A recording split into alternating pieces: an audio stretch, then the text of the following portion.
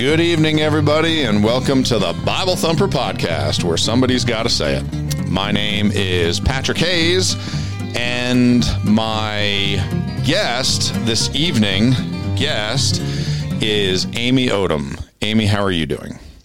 I'm very well, thank you. Good. So for everyone that is listening or watching, we were having some audio-video issues, and this is actually Amy's podcast. So her podcast is called Self-Subscribed. You can find it. I find it on Google Podcast. I'm assuming we can find it everywhere, Apple, Spotify, wherever you find it. Okay, everywhere you find all the places. A podcast. So I am actually Amy's guest on this podcast. So it's her podcast. You got it. She is going to do this, and we are just going to, we're running it off of my side just because when we were fooling around with the audio and the video, this was the only way we could get it to work. Amy, I think I know what's going wrong. I think your mic is picking up my voice coming through your headset, and that's why I hear a little echo. That could be. Yeah. I'll move away. Anyway. Can I take a seat back? Oh, no, wherever you want. Yeah, you're good. Okay. So, Amy, take it away. Okay. So, weird story is how we met, first of all. I'd like to hear your version of it. Do you remember it, first of all? Yeah. It was like a 5-second encounter. Yeah. So I agree. I was taking my 9-year-old daughter to Aspen, Colorado. Yeah, we're going to Aspen. We're going to this concert at Belly Up, which is my favorite venue. If you have not heard of Jamestown Revival, I highly recommend them. They're wonderful. Okay. But I'm taking her to this concert. I had an extra ticket. I thought, I'll take my daughter. It'll be something fun for her and I to do. And I don't get to spend a ton of time with my kids. So this was like a special date for us. So we're driving down from Boise, Idaho, down to Aspen in one long haul. It's a very long drive. And we stop at a gas station in Fruita, Colorado. Were we in Colorado? You were in Colorado. So it's basically the first real town, like a town that actually, yes, you can see stores from the interstate kind of town. Yeah. Yep. There was, out of the desolate, there was an oasis. You got it. So you stopped to get gas. I stopped to get gas. And this creepy guy approaches you. Random guy. This guy comes up and you said, where in Idaho? And I said, Boise. Why? And then, you had family or whatnot. And then handed me your business card and said, I don't know if you guys can make it or not, but we have church on Friday.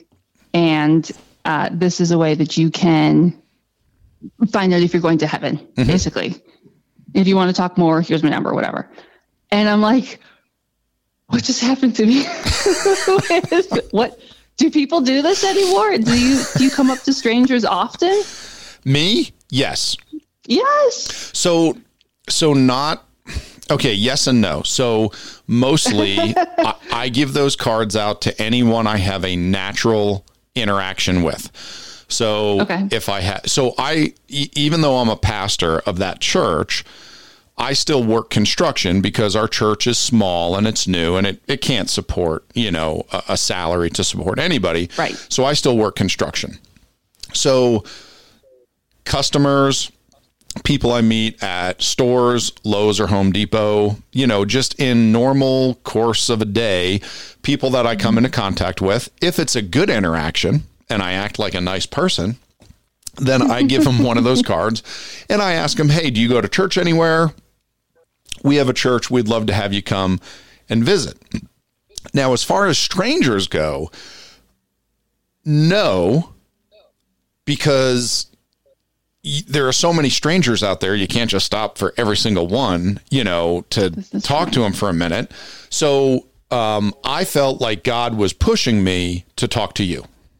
So that's why I stopped and talked to you as opposed to anyone else that was there. And I just felt like the Holy Spirit tapped me on the shoulder and was like, hey, she's from Idaho. Your father-in-law's from Idaho. Go ask her, where she is, where she's from. And, it's an easy, whatever, icebreaker. You'll seem less creepy that way. Sure. So, sure. so that was it. I mean, don't get me wrong. There are plenty of times when I feel, the presence of God just kind of nudging me to say, hey, you should talk to that fella. You should talk to that lady, whatever. So you were the lucky person in Fruita, Colorado at a gas station, just passing through, and you got an invitation to church. And on that card is a QR code, which did you scan it? Mm-hmm. I did scan it. Did you watch the whole video? It's a little long. No, I didn't watch the whole video. Oh, I knew you wouldn't. Nobody watches Well, I was driving, so I was no. Okay, well, fair enough. On your way to Aspen with your kids in the car, no. But anyway, so on that card, there's a QR code that'll bring you to my YouTube channel, and it's a video of me with the Bible explaining what the Bible says about how you can know for sure that you're going to go to heaven when you die. Okay, so can I ask you a question? Yes, of course. Okay. I wanted to, so I've listened to all of your podcasts. Thank you. Yeah. Well, when you invited me to be on your podcast, I thought, I got to know something about this lady. I don't know anything about her. So let me listen to her podcast. Well, and then I found out that this is your first season. So I was like, oh, okay. It's not like she's the Joe Rogan Experience with 5,000 episodes. Like, I listen to podcasts all the time. So I'm just going to listen to yours. So I would listen to one of yours one day, and then I'd listen to some others. And then the next day I'd listen to another episode. So I did not, what do you call it when you do it on Netflix where you watch the whole season? I didn't binge. Yeah, I didn't do that. Yeah. I listened, it took me a couple weeks. That's good. So I went through. I'm better in small doses. Okay. So I went through all of your episodes. So I listened intently, and I wanted to know what type of church you grew up in because I think I could guess. Okay. Guess away. Can I have a few questions leading up to my first guess? Yes. As many as you want. Question number 1. Where did you grow up? East Troy, Wisconsin. Boy, that does not help. Okay. Wisconsin's like this, and I'm down here in the corner. Okay. Thank you. Yeah. Okay. Wait. So how far away from Indiana and Chicago? So Chicago was 2 hours south. Indianapolis was like maybe 5 hours. Okay. So you grew up in a Baptist church. It was a Bible church. Okay. And then that was from when I was born until like teenager years. And then, of course, there was political drama. Yeah. As there is in very traditional type churches. And then we went to a non-denominational type church, which was more of your modern. They had a band on the stage. There was praise and worship. Sure. My parents did not transition well. My sisters and I went first with our friends. Yep. And then my mom went, and my dad, very stubborn, was the last one to go. And what I was talking about was your first church that you were in, that you were raised in. That sounded like a conservative Baptist church. So you had super conservative, and they had Sunday school hour, Sunday morning, right? Yes. Then they had a church service. Yes. Then they had Sunday night church. There was a Wednesday night prayer meeting. Yes. Right. Okay. Yes. You had a piano. You might have had an organ. You only sang hymns. Yep. Okay. Did you guys have any type of visitation where like people would go out on a certain day of the week and they would knock doors, kind of like Jehovah's Witnesses, and they'd pass out invitations to church and invite people? Occasionally. Okay. The town was really, really small. So not. It wasn't as practical as if you were in a bigger city. Correct. Did you guys have a bus ministry where you had a church bus or a church van where you would rural town? It was all like country people. Okay. So what you're describing is very much like the conservative Baptist church that I don't want to say I was raised in, because I wasn't even raised in a Christian home. Like, I literally never touched a Bible till I was 21 years old.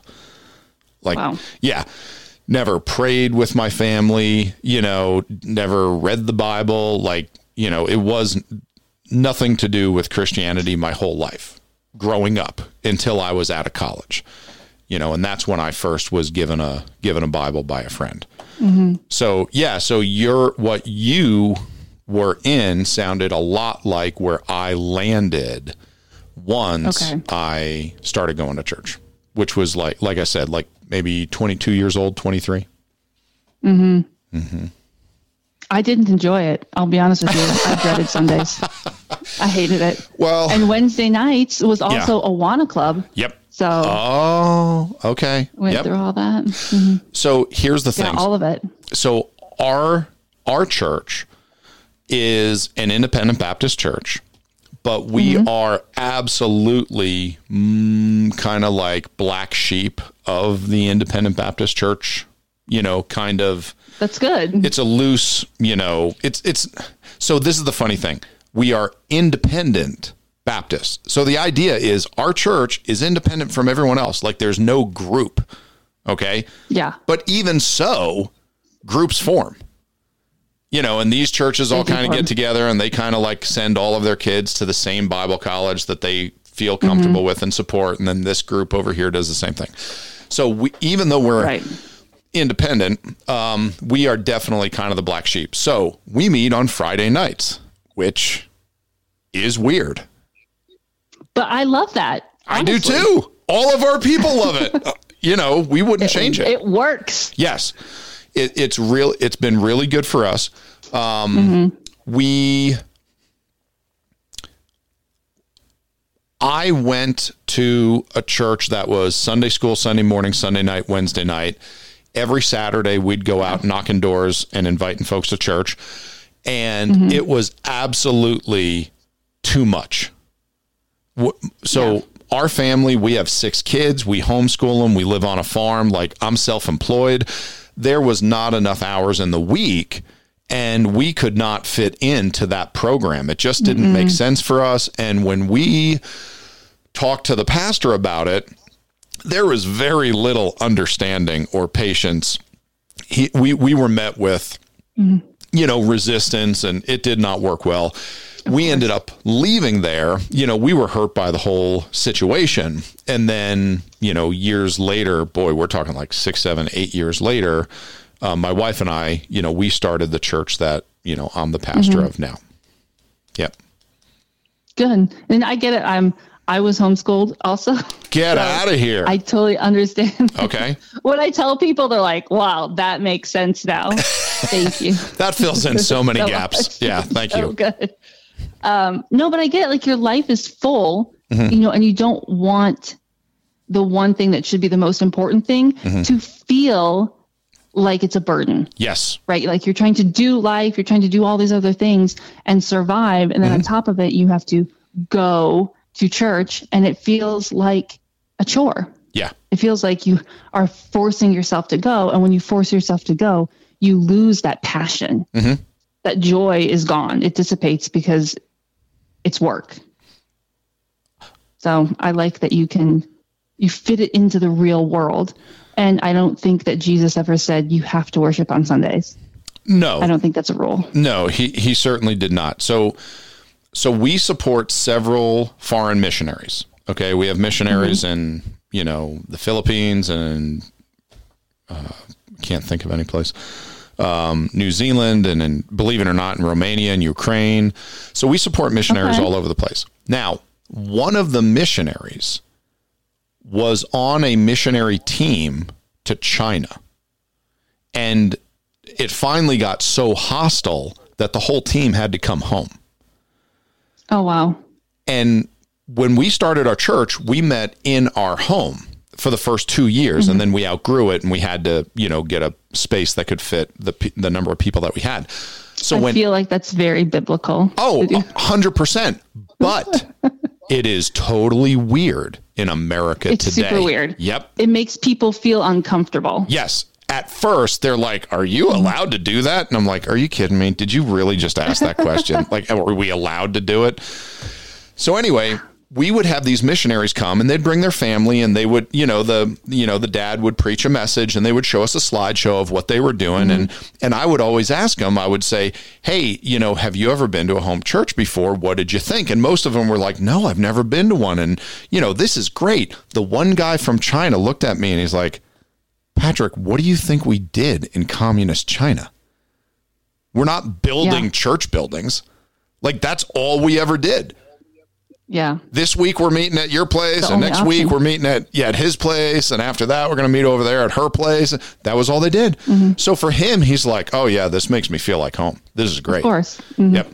But for America today, what people expect is something very, very different from what you saw in the first, not only first generation in the Bible in the book of Acts, where they, nobody was building a church building. They were persecuted by the Jews. They were persecuted by the Romans. They were persecuted by the pagans. I mean, the Christians were outcasts everywhere for the first 700-800 years. Like church buildings didn't exist. So that's all they were able to do. And you explain that to people and they're like, I don't know. Shocked. Yeah. Well, people go to church now and you go and you want to feel good. Right? You want to blend in with the crowd. You want to sing with everybody. You want to feel good when you leave, and being at somebody's home puts you on the spot. Yeah. It's a like little group. You should say something or it's uncomfortable. But why are people uncomfortable? Because they're worried about what other people are going to think about them. Mostly. Or their self-guilt. I don't know, but it makes it feel uncomfortable. People might hear me sing. Actually, I don't blend in with the masses. You got it. A big enough crowd. So think of this, okay? You go to, the type of church that you described as the one that you went to later on in life in your teenage years. That was a church that in that church, I'm guessing they would have 200, 300, 400 people, or at least seating capacity for that. I think it was almost 1,000. Oh, okay. So that was, the definition of your mega church. So if you go to a mega church, the beginning of that era. Yeah. So 1,000 people. I mean, that's a big place. It's big. If you want, you can slip in. You can sit somewhere where nobody really bothers Unnoticed. You. Yep. You can get up and leave a second early while they're praying. Nobody notices. Yep. If you want to sing, you can sing, but let's face it, they have the audio video equipment where, you're going to be drowned out, and we all sound good. Yeah. And there's like professional musicians and singers up there. Right. So if you are the type of Christian where it's like, you know what? I want to feel like I'm a Christian. So I feel like I got to go to church, but I do not. Go ahead. What are you going to say? I was going to say that's what it is. It's that self-satisfaction of I feel good because I did something. You checked off a box. You punched the clock. I did my duty. I can say I did my duty. I'm a Christian. I go to church. I go there every Sunday or pretty close to it. Nobody knows my name. I don't have to get involved. I don't have to be intimate with anyone. I don't have to form a relationship or get close. Exactly. Whereas in the small church like ours, and ours is different for, more reasons than just we meet on Friday nights. So at our church, every single person sits at like a table. So, those 8 foot by 3 foot white plastic folding tables that you see, everywhere. So they make tables that are half as wide. They call them seminar tables. So you sit at this table, it's half as wide, but it's because there's only chairs on one side. Everyone is facing the same direction. So we have those everywhere. So people have a place to put their Bible and their coffee. And for us, it's a lot more like a classroom because people were used to sitting on couches and chairs and countertops in our house with end tables and whatnot. So we're like, you know what? We're just going to do this. It's going to be like a classroom. I ask people questions. People can raise their hand and ask me questions at any time. People disagree. That's fine. Let's talk about it. And our goal is let's all leave tonight feeling like we actually learned something about the Bible and we feel like we know more about God than we did when we showed up. I think that's perfect. You got to come visit. I mean, Idaho, I don't think it's that far of a commute. It is not that far. Hey, I'm taking my kids to Denver for Christmas. Okay. That's not that far, right? No, another 2-3 hours to the west and you're there. Perfect. Perfect. See, what's a couple hours? For me, nothing. I don't mind driving. Okay. So maybe we'll do that. So Denver, what's in Denver? Why are you bringing your kids to Denver for Christmas?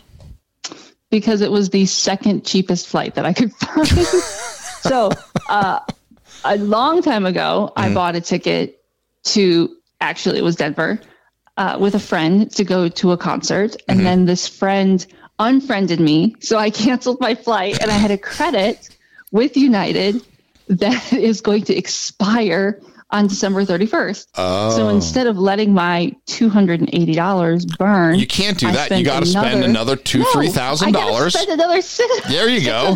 Get the kids tickets and get a hotel and you know that makes good. That's just good sense right there. What else? But what else am I working for? Right. That's my thing is going places with my kids. I'm taking them to Olympic National Park by Seattle for Thanksgiving. And we're going to Denver for Christmas. And then in January, I'm taking myself to Portugal. Wow. Why not?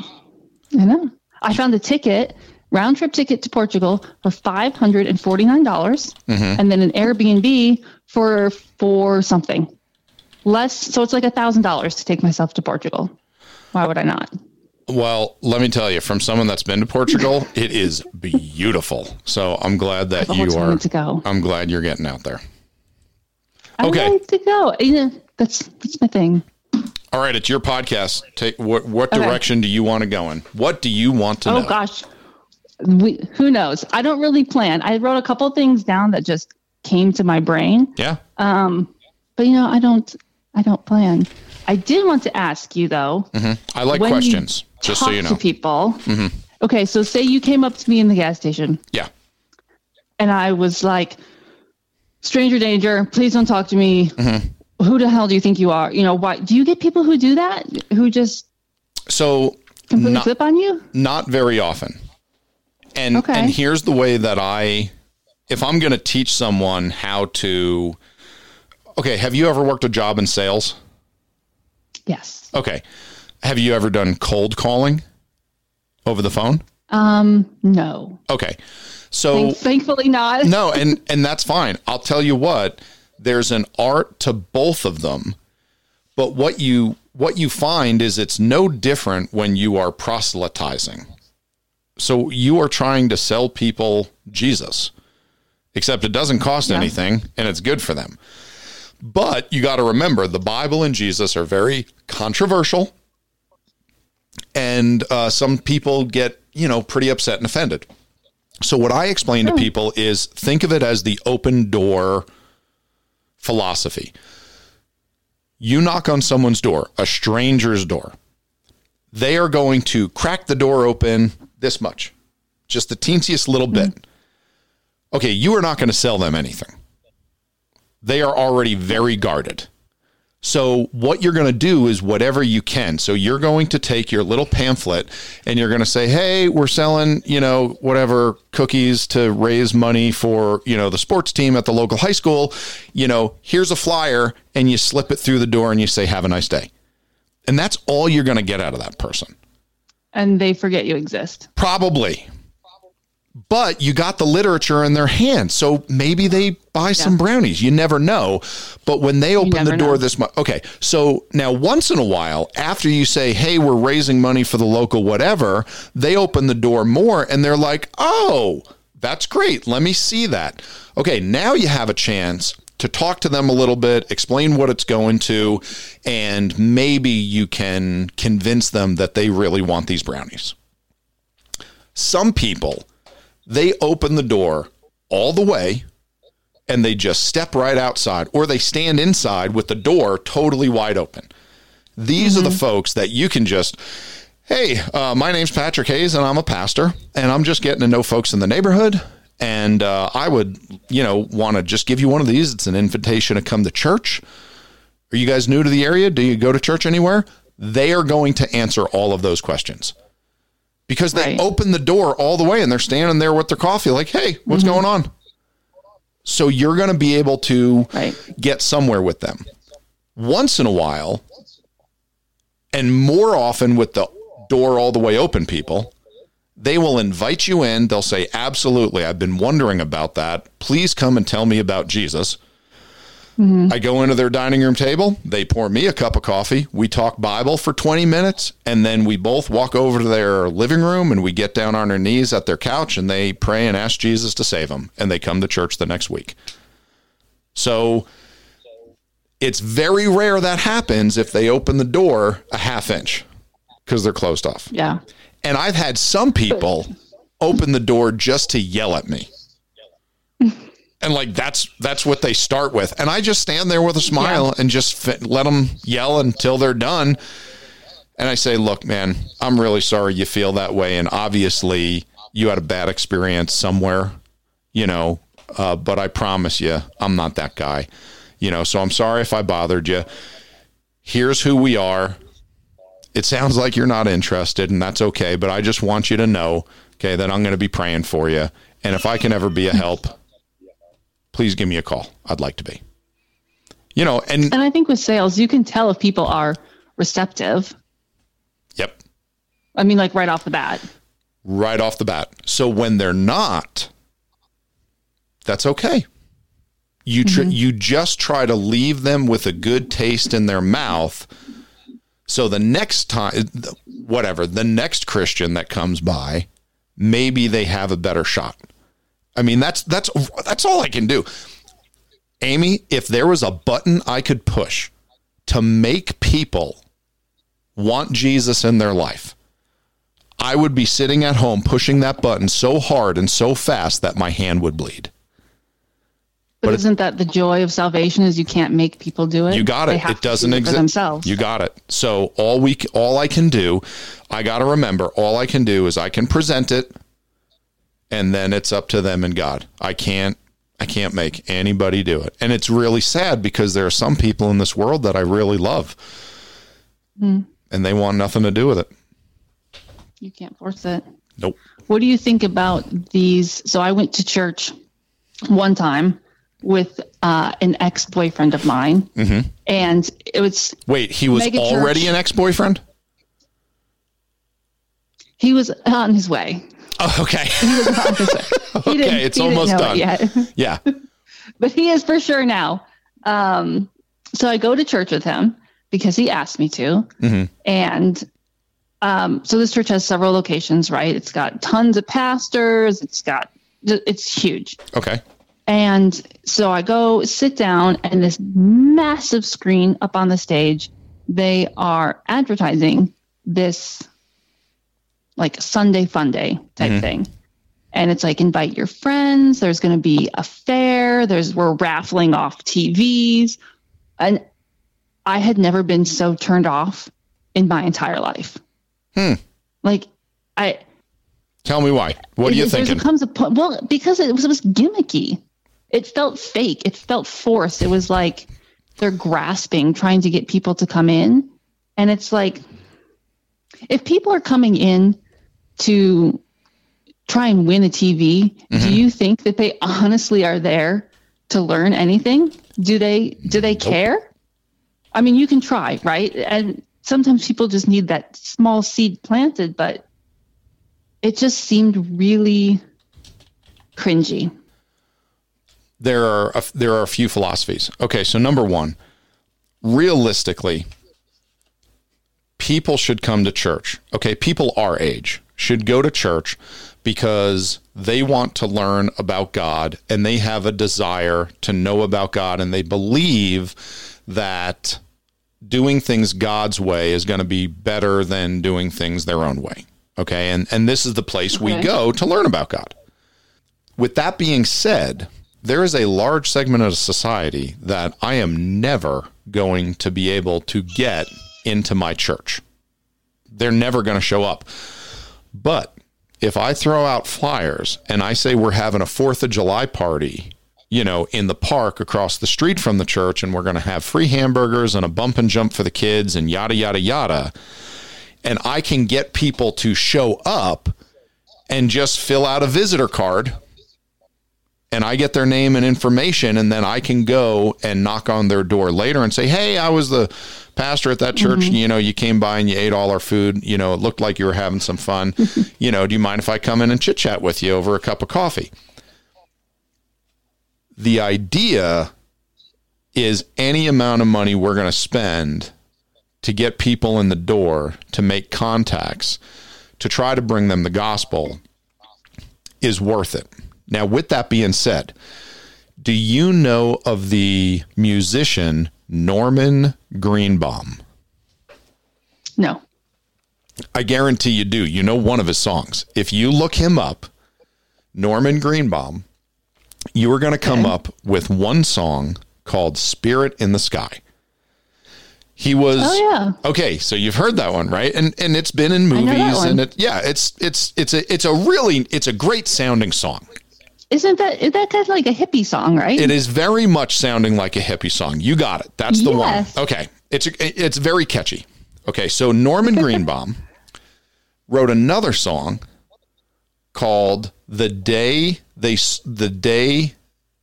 Sold Beer in Church. And it's a spoof. It's a funny song. And it was the day that everybody showed up for church. But here's the point he was making. Where is that line where we're saying, look, we're missing the point here. Like, we're not going to get a bunch of kegs, just to fill the church pews. There's got to be a line somewhere where we're saying, I don't feel good about this one. And it was a funny song because anyone that's been to church can laugh and say, oh yeah, I know, my neighbor would come for that day, or I could get my brother to start coming to church again, right. If we served beer in church. So I totally get it. And I'll tell you this, our church doesn't have that problem. Because we're so small, we can't even afford to have gimmicks. It's not even a problem for us. So I totally understand, what you're saying. And for me, if I could pay people $20 a week to come to church for 1 hour, I would do it. I would work overtime at my job and hand out $20 bills all day, every day, to get people to give me 1 hour so that they could come to church and they could hear the Bible preached. Only because... But then it's not by their own free will again. No. And keep in mind, I'm not going to pay them every week. But for me, here's the idea. A one-time deal? You got it. Maybe twice. I don't know. If they like it a lot, they can come back. But for me, the idea is I will do anything that I can, within reason, without, bringing shame to my family, breaking the law or breaking God's law. Outside of that, within that framework and that box, I'll do anything I can to give people the gospel. I've tried lots of different things. I've stood outside on park benches on Main Street on the weekends when there's a lot of concerts and people are going in and out of bars and walking on the street, and I'll stand up there and I'll just do street preaching and just people stop. And I've had many. Really? Oh, okay. I've had one time I remember where it was a punk rock show. And I mean, like, I didn't even know these people existed. Like, the people that were coming, like, I have the Ramones on my phone. Okay. I have, some, a Janet Jett song. Okay. So, there are punk songs that I like. No, I am talking about the people that are unhireable based on the way they look and dress. Like the Blink-182. It is like over the top. Like, how do you make it in society, like where do you work? You have to work remotely over the phone. Like there's no way you go to an office looking like this. That kind of punk show. Okay. So I'm standing outside on a park bench on Main Street, and everyone's coming in and out because in the state of Colorado, we passed a law where you're not allowed to smoke in any building. Right. So everyone's coming outside every 20 minutes, to have a cigarette. And I'm standing on the bench right there preaching the Bible. So I have every 5 minutes a new wave of 20 people laughing at me and making fun of me for what I'm doing. So one of those times, there was one girl who kept looking at me. And when it was time to go back into the show, she said, "No, I'll be in a minute." And they turned their ridicule to her. They're like, "What are you talking about? You're going to sit here and listen to this guy?" And she was trying to, easily and quickly diffuse the situation, be like, "I'll be in a minute. I just want to hear what he's saying." Okay. She stood there for half an hour. And when we were done, she got on her knees right there in front of God and everybody and prayed for Jesus to come into her heart and save her soul, because she was ready. The fruit was ripe, and all you had to do was touch it, and it fell off the tree. And so for you, standing out there that whole night, and one person, that one person is worth it. So here's the thing. If I believe the Bible, and if I believe that heaven and hell are real, then yes, absolutely. And the fact is, if heaven and hell aren't real, then what am I even doing this for? Let's pile up the Bibles in the parking lot and burn them. There's no point. So for me, that young lady, who I have never seen again, when she gets to heaven one day, she's going to ask around. She's going to be like, "Hey, do you know where this preacher was that was on Main Street in Grand Junction? I need to find him. I want to thank him for, taking the time and standing up on a park bench and getting laughed at and have things, I couldn't even count the number of cigarette butts that were flicked at me when they were done smoking before they went inside." People are so rude. They are. Some people suck, They do. It's true. And I think, so you've listened to all of my episodes. Mm-hmm. You would know that I no longer go to church. I do know that. It's not so much the church. Mm-hmm. It was the people. Huge turnoff. It's a common tale. You can only take so much of the hypocrite mentality, kind of the, I don't want to say bullying to a point, but phony Christians are bad. The judgmental. Yeah. So here's what you got to remember. Okay. And forgive me, I feel like I'm cutting you off here. Okay. No, you're not. So and I think I've heard you say this, but the lesson: hurting people hurt people. Yes. And that's what you ran into. You ran into some Christians in a church who were insecure, and they were hurting in a lot of ways. And the way they could try to make themselves feel better is by blowing out your candle. And when they blow out your candle, their candle appears to be brighter. Now, it's not. Their candle's no brighter than it was before, but if they blow out yours, they feel like theirs is brighter. That's why people do it. They feel better. And it's terrible. But I guarantee all of those people who have ever hurt you were hurting. And I would imagine if you looked back on it and looked at their lives, you would say, yeah, their lives were pretty lousy. And it's a shame that people run into those folks in church because, out of every group, we're supposed to be the loving ones. Right. The place that, I was supposed to feel safe and accepted was the one place I felt extremely rejected. Mm-hmm. The black sheep, somebody who was not wanted there at all. And that was in the small church. That was in the small church. It became in the big church. Oh, really? Yeah. It was kind of my own doing because I started going down a path that was not where I should have been. But And I had a meeting with one of the pastors and to talk to him, and he's like, are you praying? Mm-hmm. Are you coming to church? Are you tithing? And I'm like, I'm sitting here crying in front of you. Yeah. And you're just going, are you praying? And I felt so much anger. Yeah. And it wasn't because he didn't give me the answers that I wanted to hear. It was just, I knew the fault was my own, but when he put it in that way, like, well, you're just not praying. I'm like, I don't know why I'm here. I came here for advice and for help. And I was a 18, 19-year-old girl who had no one. I had nowhere to go. My family had stopped talking to me, basically. I had a job and a couple of friends left who were the wrong people, and I wasn't praying enough.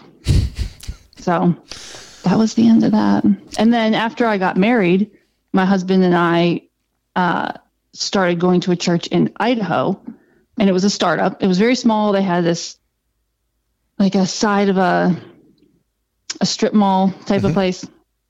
And we didn't have kids then. So we dedicated a lot of our time to help this church. And they told us that they no longer wanted our time, that they noticed we were not tithing and that we were not giving our 10%. And my husband at the time said, I mean, we don't have that. Like, we literally just moved to this state. We sold everything we had to move here. We're giving you our time. We don't have any money. And they're like, we don't want that. We need money for this church to survive. So we stopped going. Well, that second situation was not handled well. No, it was terrible.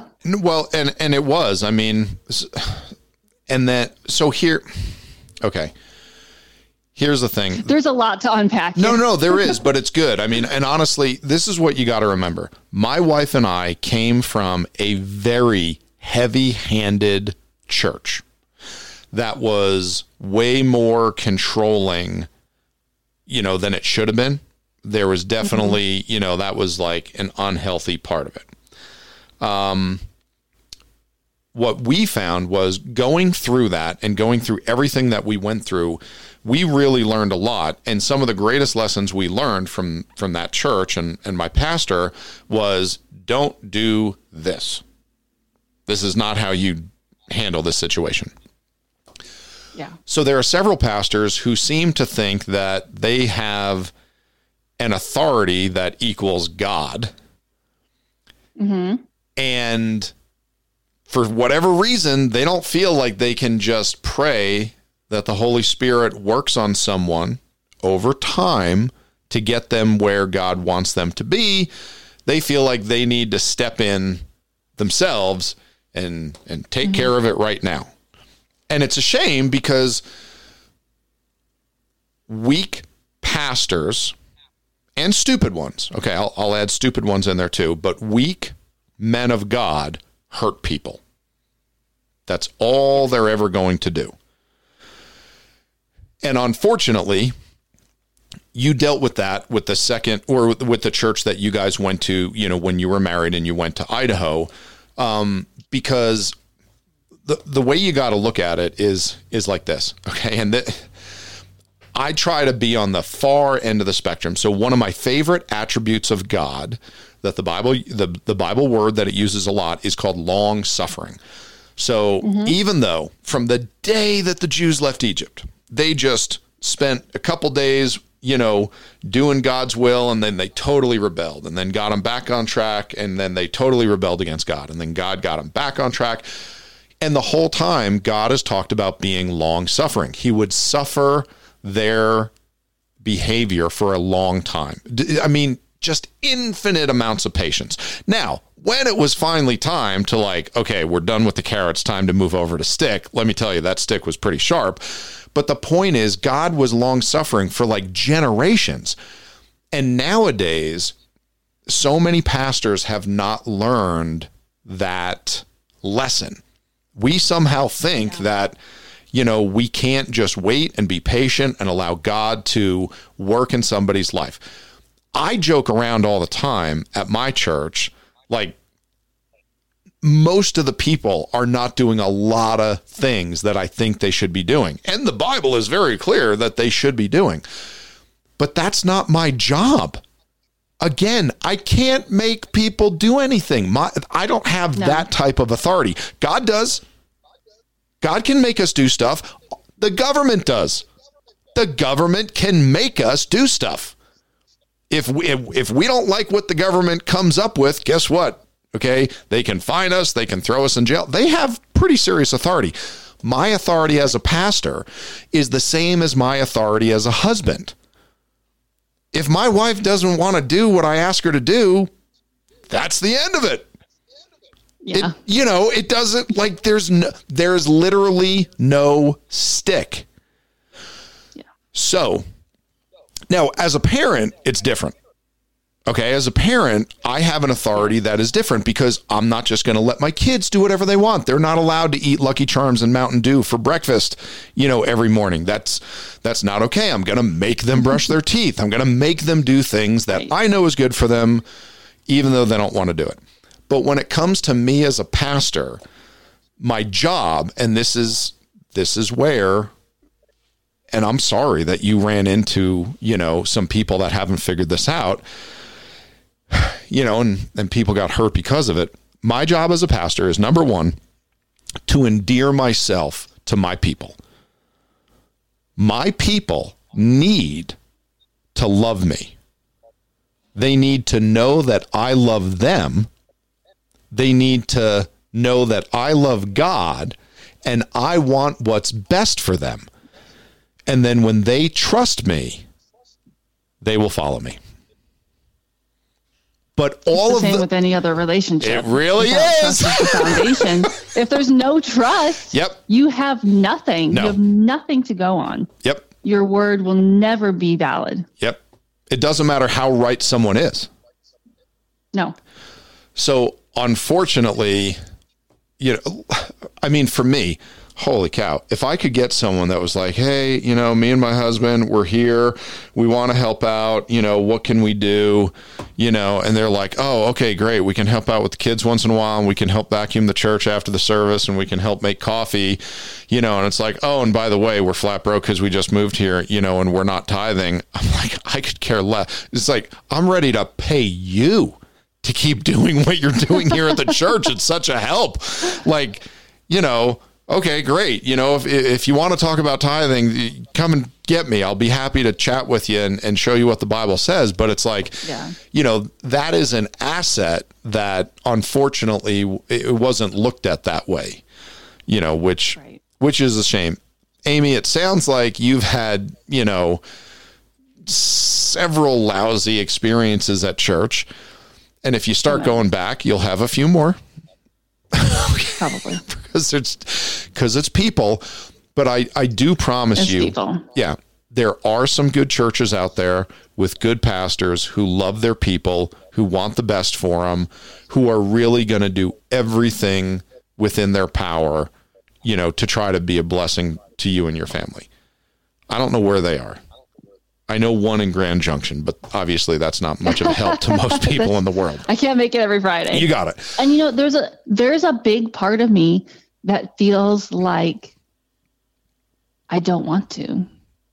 I don't want to. I don't know if it's that I'm afraid. Sometimes it's the time commitment. I never gave up my faith per se, but it's like that old me doesn't exist anymore. I don't want to discount any of it, and I don't want to say that it never meant anything. And I know I would not be where I am today by myself. There's so many things that have happened to me recently that I could never have done. There's just no way. I'm proud of who I am and my work ethic and the things that I do, but there's just no way that I'd be where I am by myself. But then I don't know, church for me is like, I can worship anywhere. I go hiking on Sundays a lot. There's not a church here that's a Friday night. So I don't go. Sundays are sacred to me. I only have one day off a week usually. Mm-hmm. So I like to spend it with my kids or by myself. Okay, so I'll tell you this. If you were a member of my church and if my church met on Sundays, okay, I would tell you, you should spend that one day off that you have with your kids. Absolutely. I mean, that's a no-brainer. Now, do I think it would be great if you could meet with a group of like-minded individuals at some time? I think that would help you. I think it would help anyone. But I would definitely not sacrifice my one day off a week when I have my kids, you know, to go. That totally makes sense. Other people would argue and say, your kids need Jesus. And if you met them, you would be like, no, I agree. Yeah. Your kids need Jesus. Well, they're heroes. And without knowing your kids, okay, so here's something to remember. Right now, you are at the most popular age and demographic to go back to church. And that is that you have kids. And I think you said your daughter was 9? She is 9 and my son is 7. Okay. So typically around that time, people start thinking and they're like, you know what? I would like my kids to grow up around church. Now, usually that's followed up with the following statement. I remember fond memories when I was a kid and it was a nice community and our family. It didn't sound like you had that. Okay. Yours was a little bit. But it gave me a foundation of morals. Absolutely. Right. And things I know right from wrong. Sure. We both agree that there were good things that came out of it. Sure. So typically now, this time in your life with your kids about the age that they are, this would be the time when someone would say, you know what, I think I should, get back into it. Now, that doesn't mean you have to. And personally, I think you're going to. I'm not saying not like this weekend or because of me. I'm not saying nothing. Don't think of it like that. I'm just saying from when I hear you talk about church and God and your experience, I don't hear animosity and bitterness like I have from a lot of people. You've had some bad experiences and you can chalk those up to some dumb people. I had a lot of bad experiences in my life. My marriage was a bad experience. I'm not going to hold anything against anybody. I don't hold bitter feelings against anyone because they're all human and I'm human and I'm not perfect. And it doesn't sound like you have. Point. Well, and along with that, it doesn't sound like you have animosity against God. No. Okay, so here's the thing. Not only did you end up on the eastbound I-70 exit at a gas station, there are 10 gas stations within a half mile. There are. You ended up at one of them where a pastor was walking out of that gas station. And I bet you there was a pastor walking out of another gas station somewhere else in Fruita, Colorado. But you ended up with the only one. I don't know if I'm the only one. You ended up with one who takes very seriously the idea that when God puts pressure on him to talk to someone, that he does it. And then after that, you find out, just from that card that I have a podcast and you have a podcast. And then you decided, you know what, this guy might be an interesting person to talk to. Maybe. And now you spend a couple of weeks, emailing back and forth and making plans for this night. And we're on here for an hour talking about nothing but your experience and my experience with church and God and the Bible and Christianity in general for an hour. And I think you've had a good time doing it. It's been super fun. So I see this not as a coincidence, but as God moving pieces around the chessboard, just very gently tapping you on the shoulder, reminding you every so often, hey, Amy, I'm still here. And you still know that I love you, and you still know what's going to be best for you. And God says, that's me. I'm going to be best for you, and I'm going to be back in your life, and it's going to be a great thing. And the whole journey all the way around is going to be something that you're going to be able to use to help a lot of people one day. That's what I see. And I certainly hope so. And I might be totally wrong, but I gave up thinking of or believing in coincidence a long time ago. That's true. I mean, do you think that there is one predestined plan for people, though? No. And do yes. You think people choose their own destiny? Okay, so there's a couple things. So let's go over this idea. Let's jump in. Okay. So let's start with my favorite thing to make fun of in the world, and that is the soulmate.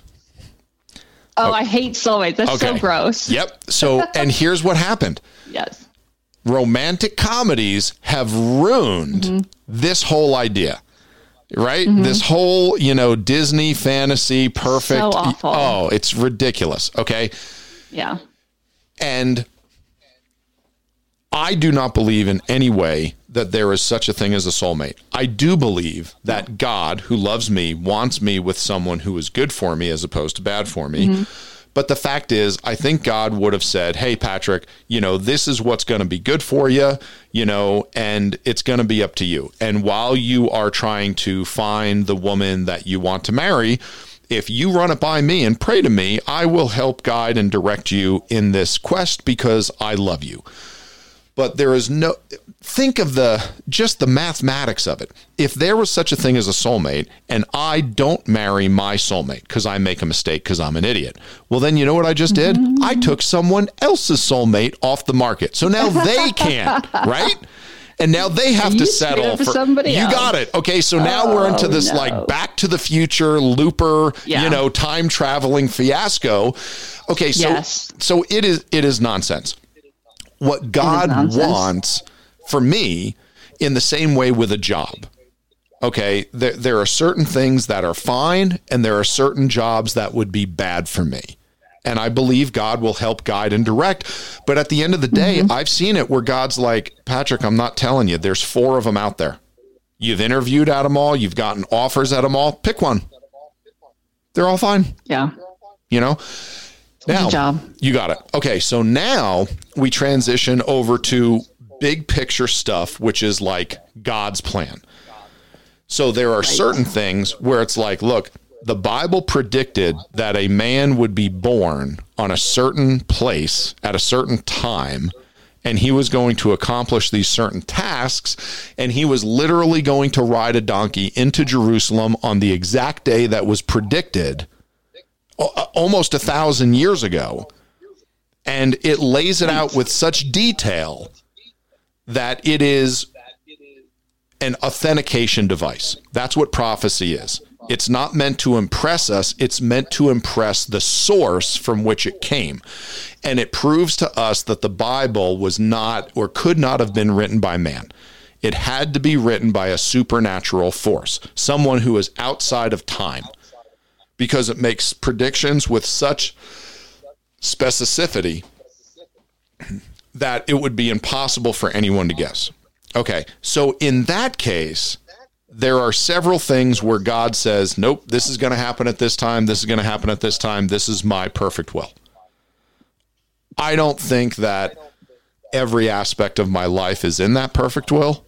There might be some times, but I really have trouble believing where God's going to say, nope, you need to marry that woman, you need to work this job, you need to live in that state. Yeah.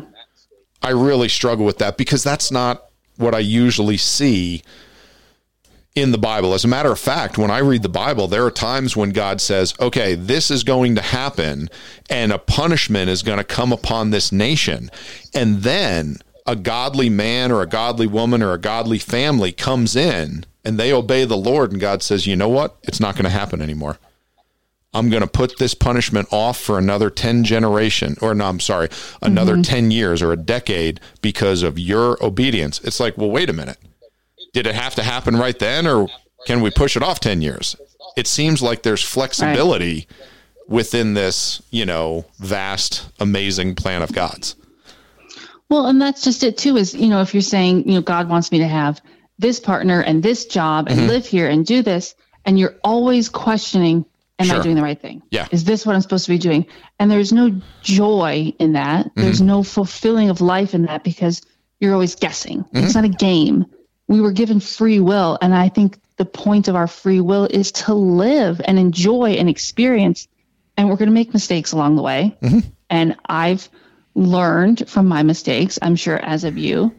And that's part of living. And if not making those mistakes, there's no way I could have ever helped anybody else. I couldn't have done anything with my life if I was always living and knocking these dominoes in place. It's never going to amount to anything. The legacy that I leave is not going to be my own. It's going to be, it could have been prophesied. It could have been, some fortune teller could have said, no, this is Amy's life. It's written down because this is exactly what she has to do. And that's bullshit. That's so stupid. There's no fun in that. I don't want a life that's like, if you don't check off every single box in a row, you fail. It's game over. You've lost. And I don't want that. And I don't think that's the way that it is at all. I don't think there's a God that would say, well, you've screwed it all up. Now I'm going to smite you. You said something in there. You said, I learned from my mistakes. And one thing that, and I totally agree. Well, and sometimes I have to make them a few times before I learn. But what I've seen in my life, okay, so think of this. Okay, I don't know if I told you this, or I don't know if you heard this through my podcast, but I'm a recovering alcoholic and drug addict. Yes. So a lot of people would look at that time in my life, which was horrible. I mean, I was just a terrible human being. And they would look at it and be like, oh, that's so terrible, and you must regret all of it. And it's funny because when you read the literature in Alcoholics Anonymous or Narcotics Anonymous, one of the promises of the program is that you will not regret the past. You will realize that it is part of what made you who you are. And would it have been nice to learn those lessons an easier, softer way? Sure, but it didn't work that way for me. I had to learn some lessons by banging my head against some really solid things. And do you consider yourself to be very stubborn? Oh, yeah. But I consider myself to be very tenacious. Here's my question for you, Amy. What is the difference between stubbornness and tenacity? I feel like stubborn is when you act like a child and you stomp your foot and have a tantrum and say, I'm just not going to do this. And tenacity is having grit and a passion towards something that you're doing and you're not going to give up. Okay, so I really like that.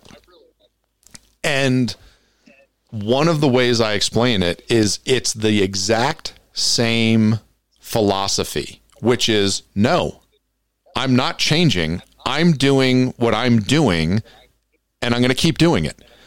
So that grit is when you are in a difficult situation and people are recommending maybe this isn't for you, and you're like, no, I know this is what I'm supposed to be doing. I'm going to keep doing it. It's the right thing to do. And bada bing, you see yourself through, and it becomes a made-for-TV movie. Okay, because you were victorious, right? And so then good for us. And then stubbornness is the same idea, but we're wrong. Yeah. We should have given up this time because it was a bad idea. But the only difference is the outcome. We don't know if we're being stubborn or tenacious until the whole event is over. And we look back and we're like, man, I was pretty stubborn on that one. I should have given up a long time ago. That was ridiculous. Or it's like, hey, got knocked down, rise back up, Phoenix from the ashes. Wow. And the whole thing worked out. I am tenacious. Boy, this is so that's the thing, is I really don't get to know whether I'm being stubborn or tenacious until the whole thing's over. And then I'm like, oh, and obviously with my addiction, that was stubbornness. I should have given up a long time ago. Like, I cannot drink successfully. It doesn't work. There's no. So I'm 44 years old. Do you know that I've never had one drink in my life? Not one time have I had. What I mean is I've never only had one drink. One. You got it. Anytime I drank, I never stopped after one. I'm like, yeah, that's good. I think I've had enough. I'm just going to drive myself home and hit the hay. Mm-hmm. Nope. For me, after I'm done with that drink, I'd excuse myself and go to the restroom at the restaurant, and I'd pick up 2 half-empty drinks that someone left on a table that hasn't been bussed yet on the way to the bathroom and slug those down. Oh, yeah. Yeah, let me tell you, if that grosses you out, I should stop telling stories now, because it gets a lot worse than that. I was 21 years old in several bars before. I can't say that I've never done that. Yeah. Yep. So clearly stubbornness. I should have learned my lesson, but what I think is that God also used some of my stupidity and some of my, failures in my life to teach me some lessons that have helped a lot of people now today, which I don't think I would have been able to reach or help if I didn't go through some of that hell. Yeah. That's true. And I think, you as a human, you can't feel sorry for yourself. Nobody made you do it. Nobody said you have to drink this. But you can, I don't want to say rise above, because that's so cliche, but you also don't want to be proud, but you can say, you know what, I had this problem, and I out of this, the outcome was that I am able to help other people. I can communicate better with other people because of this. We have this, not a trauma bond, but you can relate to people. Yeah. You can empathize with them. You can have those hard conversations, whereas other pastors can't relate. They can't talk about it. It's awkward for them. Mm-hmm. But you can get down on their level and say, you're fine. I've been there. You're human. It happens, right? I think I totally agree. I think you hit the nail on the head. I mean, I totally agree. I am different than most pastors I run into. Obviously, when you and I'm assuming, when we think of a pastor, we usually think of someone who was raised in a Christian home, raised in the church, had a good experience with God, and felt the calling. Went to Bible school. You got it. Yeah, you got it. Yeah, that wasn't me. No. So, okay. But that's good, because that puts you in a different bracket. Yeah. And you ready for this? We have at least 1, 2, 3. We have like a half dozen people in our church from 12-step recovery programs. Wow. Yeah. And for a church that averages like 35 to 40 people, that's a substantial amount. But it's great. It's great, because they have a safe place to go. Yeah. They feel accepted and like they're part of something. Yeah. Wow. That's really good. I'm actually pretty shocked by that. But isn't it Jesus who hung out with the tax collectors and the prostitutes and the rejects of society who everyone else shunned? And he said, no, you're my people. Mm-hmm. You're who I want to hang out with. And I feel like in a lot of churches, they're like, no, everybody's welcome. You can come hang out. But once we find out who you really are, then you're not welcome anymore. Or when you start hanging out with us, if you don't start looking and sounding like us pretty quick, right? Then we're not sure. And you can come on Sunday, but don't hang out with our kids. There's stipulations behind everything, and there's these made up rules that people have for each other. And I think that's what I really have a hard time with, is people aren't accepting fully. They're accepting on the surface. Mm-hmm. They're accepting when it suits them. They're accepting when other people are watching them. And truly in their hearts, they're not. They're not the kind of people that they should be. They're fake. And I have a serious problem with people who are fake. There's just no reason for it. Yeah, maybe church isn't for you. I know, that's what I'm saying. Like, I don't fit in. I've never fit in. No, I'm just joking. Look, I have not fit in a single church I've ever gone to. And you got to remember, I've been a pastor for 3 years. Okay. I've been a Christian for over 20. So I've been in a lot of churches for a long time, and I always stand out as the weirdo. That's been every single church that I've gone to. I'm fine with it. I've just accepted it. That's who I am. I don't fight it anymore.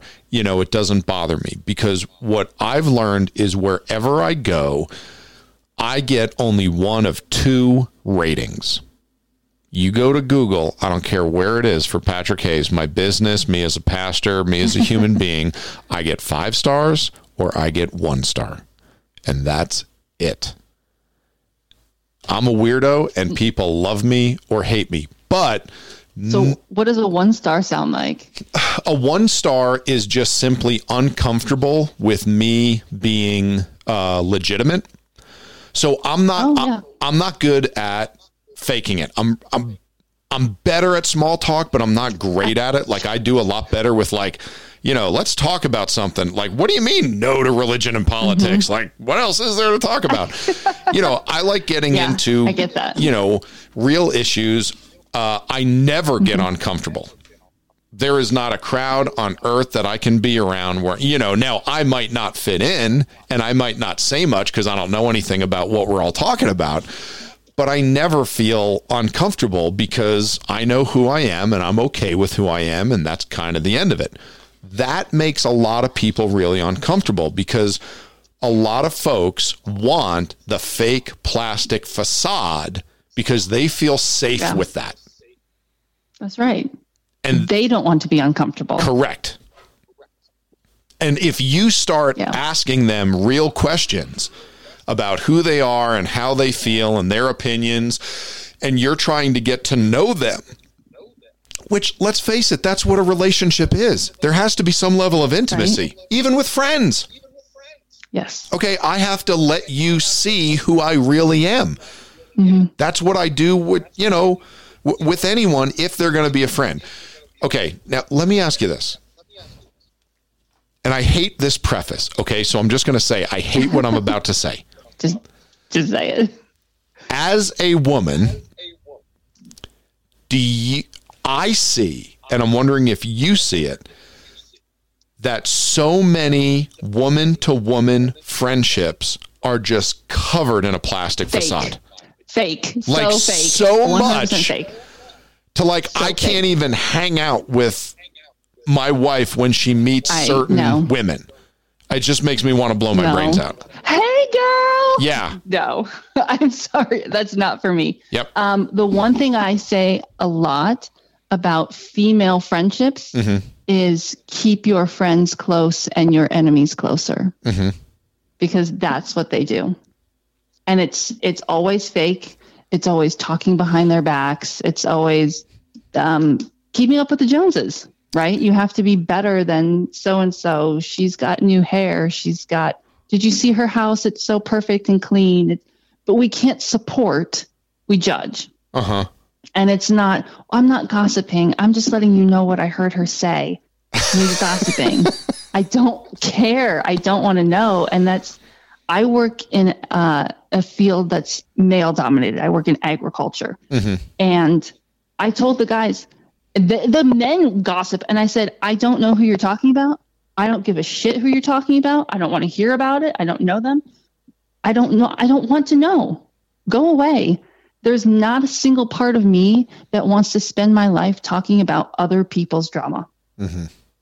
Unless they're going to hurt themselves and they need help, don't tell me. I don't care. So, no, female friendships are fake and they're gross. And I have a lot of female friends. Sure. And we're not fake. So I see that a lot of female friendships are fake, but a lot of women have lots of them. And for men, I see that plenty of men to men friendships are fake as well, but we barely have any. Like it seems like we only, if we're lucky, we have one real friend in our life. I think women, it's more of the popularity contest. So volume matters. For men, right. You know, it's not the quality of your friends. It's the quantity. Mm-hmm. So I told my kids, because they were complaining that they only have, 2 friends or whatever. And I said, I have 2 friends. Yeah. I have hundreds of acquaintances. Uh-huh.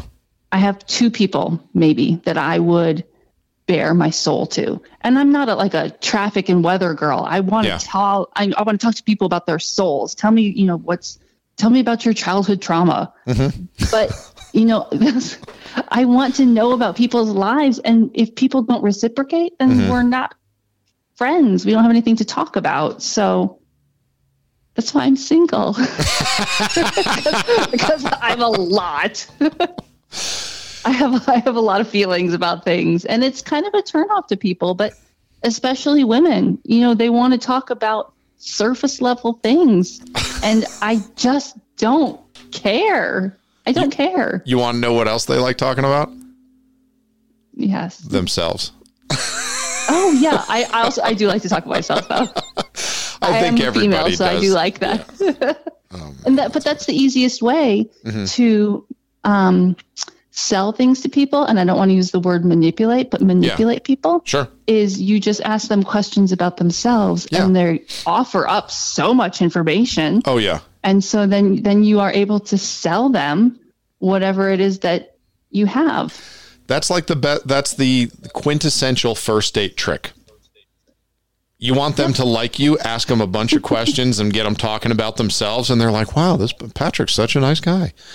And he's really good. Sweet. He asked me so many things about me. He's really interested. He was so interested. I just got to talk about myself, and I love hearing about myself. Yeah. Yeah, people like that. Mm-hmm. It's true. But it is what it is. So, to be fair, we all feel comfortable talking about ourselves because it's a subject we're familiar with. Right? I mean, I do it as a pastor. When I meet a new person, I try to ask them questions and get them talking about themselves because number one, relate to them. Yeah, I do want to get to know them, and it does make it easy, so it's like, question 1, where do you work? Question 2, where did you guys meet? Question 3, are you tithing? If not, get out of my church. We only want your money and your souls and money. If you don't have it, get out. Oh, my soul. That's so terrible. So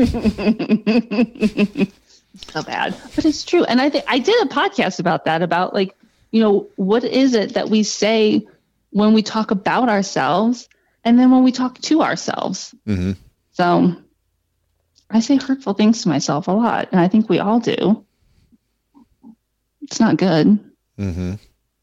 You're your own biggest critic and judge. Sometimes it's okay. Sometimes I think you need to remind yourself to have humility. I do. But maybe in a little bit nicer of a way. If I had to pick someone to be a harsh critic about, I think I should pick my wife.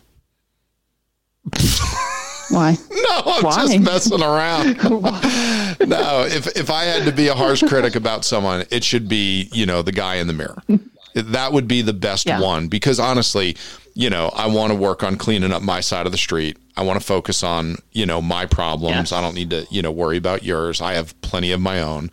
So I think that's a pretty fair and reasonable idea, being harder on, yourself than on other people. I don't think that's bad or unhealthy, There should be a balance. You don't want to attack yourself and say, you don't want to look in the mirror and say, you piece of shit. Mm-hmm. Do a good job today. Yeah, that's what a pastor's for. You don't deserve to eat. You have to give yourself, say, do a good job today, because that's what we expect of ourselves. You know, be the best version of yourself, be whatever it is that you want to be. But don't beat yourself up. I am a firm believer in what you say to yourself really does matter. Truly. I mean, if you're going to manifest anything in your life, don't say negative things. Yeah. So. All right. Which direction do you want to go? I feel like it's time for you to ask me a question so I can talk about myself more. Oh, yeah. Okay. One thing that I get a lot from people is their lack of direction in life and lack of purpose. People, and especially like in our age, who are kind of in this middle-aged group, and they say it's, you know, you have a middle-age crisis. And I say it's a middle-aged awakening. We've gotten to this point in our lives where you realize what is important in life, what you want, what you value. And it's not so much as a crisis as you're just, your eyes are open to who you are as a person and who you want to be. But a lot of people that I know are struggling to find who they want to be. They have a lack of purpose. They have a lack of drive. And so a lot of people are asking, how do I find my purpose? The best advice that I have said is sometimes you don't search for your purpose. Your purpose finds you in doing the things that you enjoy and know you should be doing. However, there are still people that cannot find those things. They're stuck, whether they have gotten recently divorced, they are new job, new whatever. People are lost and without something to do. So what do you say to people who are looking for a purpose? Pray more. That's what that guy said to me. Oh, I know. That was the joke. I was saving it the whole time. Your jokes suck. This is offensive. Okay, so my first gut reaction, short answer, yes, is I don't know. Okay, and okay. No, and you wouldn't know anybody's purpose. No, but and here's the reason. Okay, so let me give you the reason. For me, so let's see. I've been married 17 years. Okay. I knew to the same person. Mm-hmm. I knew that I wanted a big family from the get-go. I knew I really liked kids, and part of this philosophy came from the Bible. Okay, the Bible says that children are a blessing of the Lord.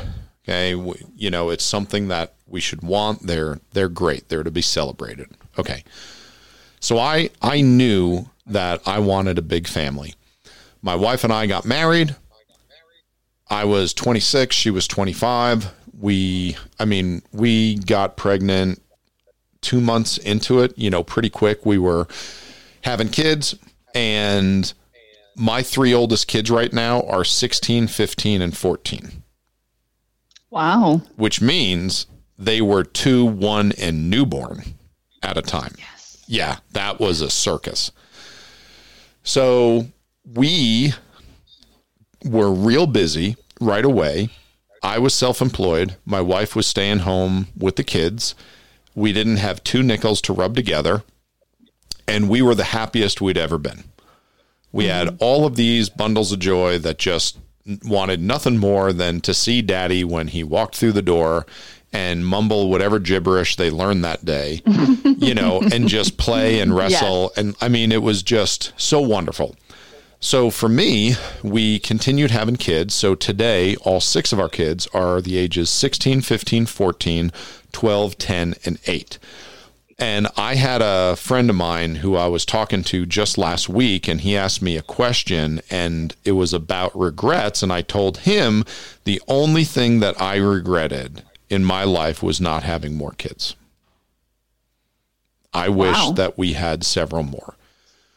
And keep in mind, having kids in and of themselves is not going to bring you satisfaction or happiness, but giving up a big part of your life and pouring your life into them and training them and teaching them all the things that you wished you learned when you were a kid, and doing all the activities that you wished you got to do, as a kid, that has brought me more joy and more purpose in my life than anything ever has. And my youngest is 8.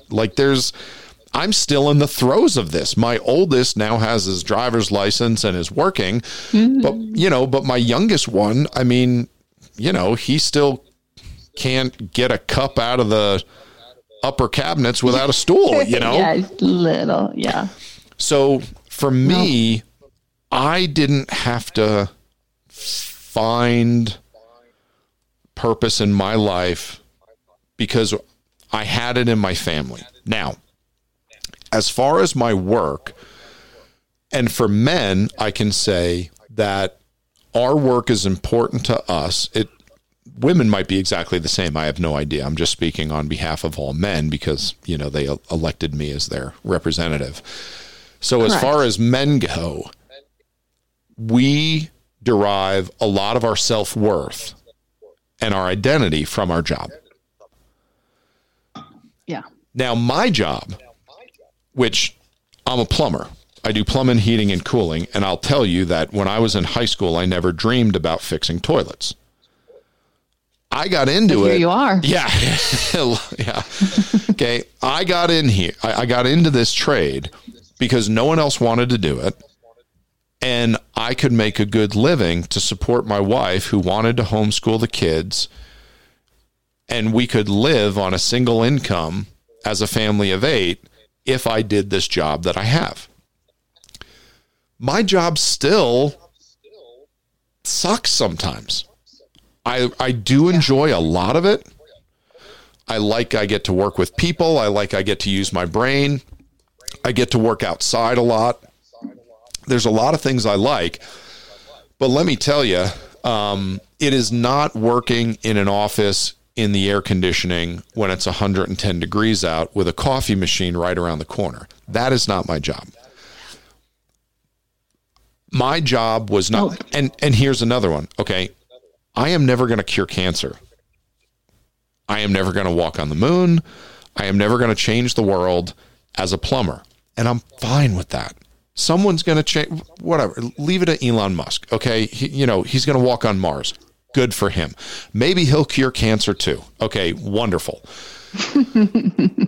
My job doesn't have to bring me purpose. My job needs to bring me money. And that money I use to support the things in my life that I love more than anything in the world. My wife and kids, which bring me more happiness and fulfillment than anything. Along with that, when I was about 22 years old, 21 years old, a friend of mine gave me my first Bible. I read through it. I really liked it. I was on a journey of self-improvement through Alcoholics Anonymous and sobriety, and this was really helpful. It helped me drop several bad behaviors that were holding me back. I, read through the entire New Testament. I got a full Bible. I read through the whole thing. I liked learning about it. I had a lot of questions. I enjoyed this new, path of discovery and study. I started going to church. That was a whole new thing. I found, some that I didn't like and some that I did like. But what I realized was God was going to be a big part of my life. I didn't know how, but I knew that I was going to get a lot of answers in church because that seemed to be where all the Christians hung out. And there were a couple of sharp ones that knew the Bible real well and were willing to take the time to help me and help me learn it. Between those two things, I have found all the purpose, in my life.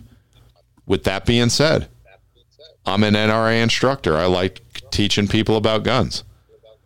I am a member of the Libertarian Party. I like going to those mixers and eating pizza and complaining about the government. There are lots of things that bring me joy. You know, I like hunting. My wife and I like our garden. We like, growing produce. There are a lot of things that bring me joy, but really none of those things are, they're all hobbies. They're not making me feel like I have a purpose in life. My number one purpose in life is my favorite title that I bear, and that is Father. That's good. And do you agree with me? I'll put it this way. Do you agree that people as a whole, each individual does not have just one purpose? And as we grow and change, as does our purpose. Oh, yeah. And you got to remember, so I would even go so far as to say that, Amy, this week, God's purpose for you is this situation. Because you were made just for it. To help an individual, to help a business with a situation, to help a group, whatever. And this month, your purpose is person A, person B, and person C. You don't know who they are, but you're going to run into them. And, several things that God has prepared you for and lessons you've learned that other people have not learned. You are going to be able to affect their lives in a great way. And you don't know. No. And then I may never know that I've fulfilled these purposes. A lot of times it's not fun. It doesn't, it's not going to make a t-shirt. It's not sexy. We just do the next right thing. Right. You just do the next thing. And I think that's so true, because if we did know, right, if we knew every single thing that we had accomplished, helping this person A, B, or C, then I start to feel proud. Mm-hmm. And I feel like I'm better than other people. I tell people a lot of times, I have no idea what, and keep in mind, we're talking to a pastor here. So, okay, it's going to have this slant on it. But people will ask, what did God put me here for? Okay, that's kind of the question as far as what's my purpose? And the short answer is always, I don't know, okay, because I'm not God. But I guarantee that there are going to be some things that you are here for that it just works out with you and it doesn't work out with anybody else. And I don't know when you're going to get told when that is. Okay, Moses was 40 years old. He ran away from Egypt. He hid in the desert for 40 more years. Didn't really do anything for God. Then when he was 80 years old, 80, that's when he saw the burning bush. Yeah. For 40 years, he lived in the desert thinking he was a failure. He gave up being Pharaoh's son, or grandson anyhow. Yeah. And he must have felt like a complete failure, but God was preparing him for what he wanted him to do. Sometimes I don't want to have that kind of patience, though. Yeah. I don't want to wait till I'm 80. I want to do something important now. Now is when it matters to me. Do you think that some people look past what God has put in their life as an important thing because let's go back to the Hollywood has ruined, relationships with the romantic comedy. Okay. Yes. Where, they meet and, they ride off into the sunset to live happily once in a while. And we see that and we're like, oh, that's what I should have. It's like, well, right. No, it's a movie, it's no more realistic than Spider-Man. So that's not real life. And people maybe, they get the same idea where it's like, no, God's going to use me for something amazing and something great and something, earth shattering. And it's like, well, okay, we're not all going to cure cancer. One person is. All right. So, one of God's purposes for me is sadly still fixing toilets, and but here's the thing. Okay, you ready for this? I'm going to tell you this one. Look me in the eye and tell me that society today lies to women and says that you being a mother is a joke. And what you should be doing is X, Y, and Z, and being a mom isn't even that important. That narrative is pushed so much, and it is nonsense. What changes the world are strong families and mothers who put the time and energy into their kids to make them wonderful.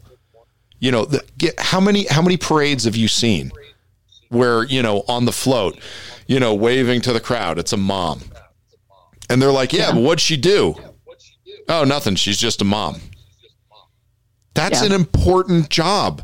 Being a mom is an important job. Being a dad is an important job.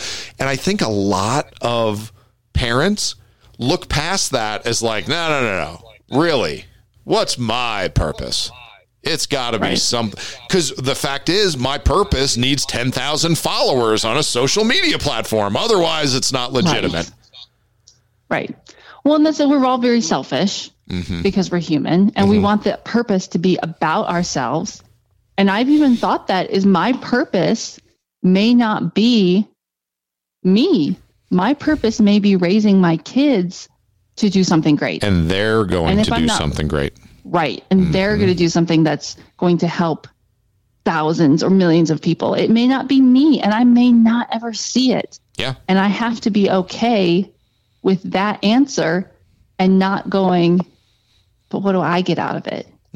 I want something, because we want a recognition, right? We all want to feel special. We want to feel like we've done something. My purpose was important. And now everybody's looking at me saying, wow, she's really great. Like, she's accomplished so much in her life, but it's not about what other people think about me. And it's not even always what I think about myself. But the end game. What is the goal? And sometimes that goal seems like it's so far away. This is totally unattainable. So I think that's where we kind of get lost, and especially lost in translation, is we forget what we're doing. And it's hard to do the next thing when you can't remember that there's more than just you. So I think we tackled that subject really well. Yes. I think we did. We did such a good job. Look how great we are. My purpose today was be amazing. Check. Nailed it. Fulfilled that. Stupid. So funny. Well, I think that we've covered a lot in this span of time, and a lot more on God and the Bible and religion than I thought that we were. I was going to ask you that. How much God and religion and church and the Bible did you think was going to be in this episode of the podcast? Because, okay, this episode is very different from most of your episodes. Yes. It is. It's very different. I am curious to see the reaction you get. I am too, because I don't want to feel like I have two versions of me. Yeah. And in some ways that there are, because there is this side of me that stays true to what I believe. And then there's this other side of me that's, I don't want to say like the lost version, but it's the version that isn't really sure where I want to go or what I want to do with it. It's up in the air. When people are insulting towards God and faith or whatever, I get defensive and I say, don't talk like that. But on the flip side, I do nothing to support it. So how good am I really doing? I don't know. I don't know where I stand with it. It's very hard for me, and I don't like when people shove it down my throat. I think that it's such a personal relationship. If you're going to have a relationship with Jesus and God, it's all you. And when churches throw these rules out and say, you have to wear a skirt and you can't cut your hair and you can't wear makeup, and we only sing these songs. Are these songs sanctioned by God? Did he write them for us? Why are these the only ones that we can do? This is the only style of music we can sing. Who made these rules? Humans. And that's when I have a problem with it. because we're humans and we make it up as we go. I live in an area that's very populated by the LDS Church. Oh yeah, and we all Idaho. You might as well call it Salt Lake City 2.0. I think Salt Lake City is way more progressive than we are. Even, I mean, it's come a long way. There's a lot more Mormons here. Hey, you know what? They love rules. I was just impressed that you guys had the internet up there. Wow. Okay. When I moved here, I'll be honest, when we moved to Idaho, it was sight unseen. Mm-hmm. It was, what year is this? 23. So it was 12 years ago. Mm-hmm. And I honestly, when we moved here, I didn't know that Boise was a city. Mm-hmm. I didn't know that people lived here. I thought they only grew potatoes. Mm-hmm. No clue. Had no idea. Thought it was absolutely in the middle of nowhere. Mm-hmm. So I'm doing pretty good for what they have, I think. So they're moving up. Okay, so my version of Idaho is like down south, it's all Mormons, and up north, it's all white supremacists. Yes. Yes. Is that's exactly moderately accurate? I haven't seen potatoes any of the white supremacy, everywhere. But I've heard about it. So my father-in-law will get door hangers put on his door. Okay. For like white supremacist, propaganda meetings where they go out and just, put up door hangers and invite people to their, I don't know what they are. I told my wife was like, she's like, man, that's pretty weird. I was like, sweetie, I hate to tell you. Okay. But if one of those door hangers end up there when we're visiting, I am going to that meeting. Cause let me tell you, I am curious. We got to know. Man. Yeah. I was like, I want to know what goes on. Do you want to join the northern cult or the southern cult? So do you want to have a super white wife or do you want to have 20 wives? Or do you want to have several? What's your fancy? That's a coin toss. Hey, you could have so many more kids though. Oh yeah. Yeah. If you started having like 5 or 6 wives, but then I would blow my brains out and they'd all be orphans. So I don't know if that would... I don't know how that would work out. Can't be choosers. I'm giving you solutions and you are giving me excuses. You're giving me options. And I turned one of those options down. Okay, I'll keep thinking. Mm-hmm. You could adopt a lot of kids. Yeah. I agree. You could. I thought about it. It's a lot. The wife and I have talked about not adoption. But we've talked about like having kids and when we first got married, I told my wife, I said, look, we can have as many kids as you want. Okay.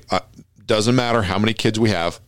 I said, we are having 0 pets in the house. That's a rule. Okay. But as many kids as you want. I said, but you're the one that has to, carry them to term. You're the one that has to deliver them.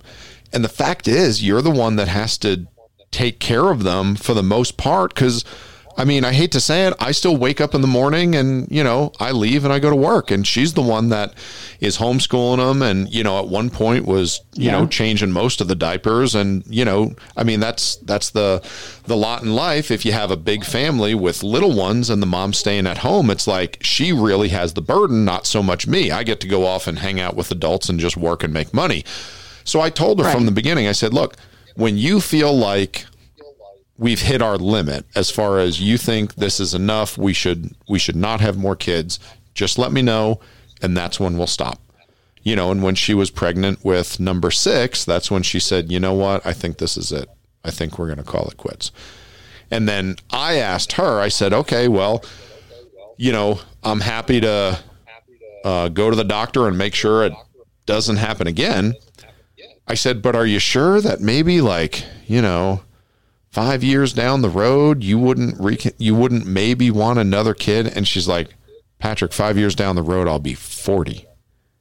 And it's like, oh yeah. Yeah, I guess not. Oh yeah. Yeah. So that was it. And we're like, okay, well, we have 6 and adoption has never been brought up. And I think my wife would possibly murder me in my sleep if I even said the A word. So yeah. So that's where we are. I struggle with 2. I can't imagine 6. Yeah. That's tough. I mean, I don't know how people do it. I don't know how she does it. I don't know how other single parents survive. I don't know how I'm supposed to work a full-time job and have kids. I haven't figured it out yet. Honestly, I've never understood how anyone can be a single mom. I mean, it's not meant to be. No, I can tell you that much. It looks so difficult.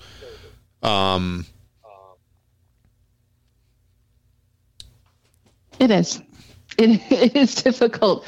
I have no time to myself. I have to wake up at 4:30 every morning, get my kids up at 5, get them out of the door at 6. I have to be at work no later than 7. I usually work till 4 or later. It depends on if it's harvest season, then I'll work till... Yeah, who knows when. Who knows when. Get off of work, pick them up at Boys and Girls Club, which, thank God, I don't know what I would do without them. Mm-hmm. They have a van that picks the kids up from school and takes them to the club. I pick the kids up, get them home by 5:30, 6 o'clock-ish. Mm-hmm. We have dinner, hang out for a minute, go to bed, and do it all over again. So I don't know. I don't know when people do kids' homework. I don't know when people clean the house. I struggle finding time to work out. Like I don't know. I've had to become organized. Oh yeah. Basically. Well, and that's with 2 kids. Only 2. Yeah, but I mean, honestly, you said I don't know how people do it with 6 kids. I struggle with 2. We struggled with 6.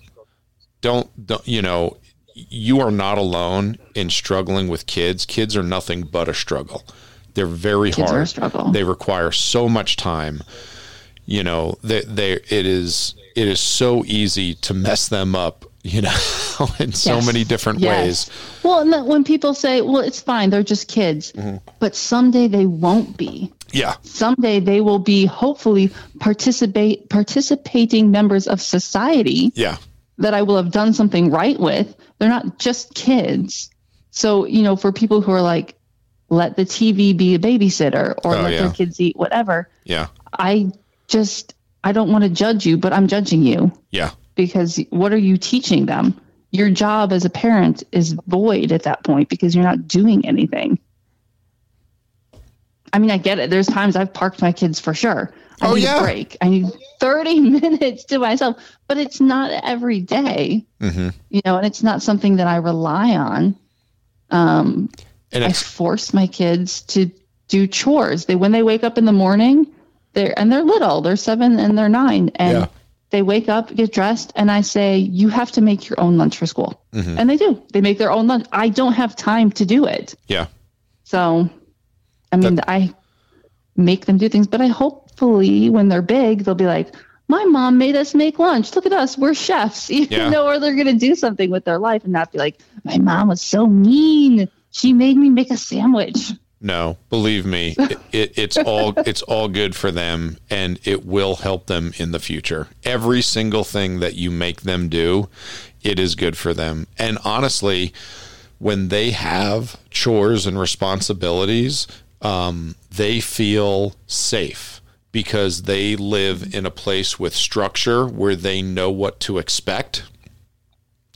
And even if it's very busy, even if it's dirt poor, okay, my mom grew up dirt poor, but, her home was stable and she was the happiest kid in the world, So believe me, I'm sure they're doing great.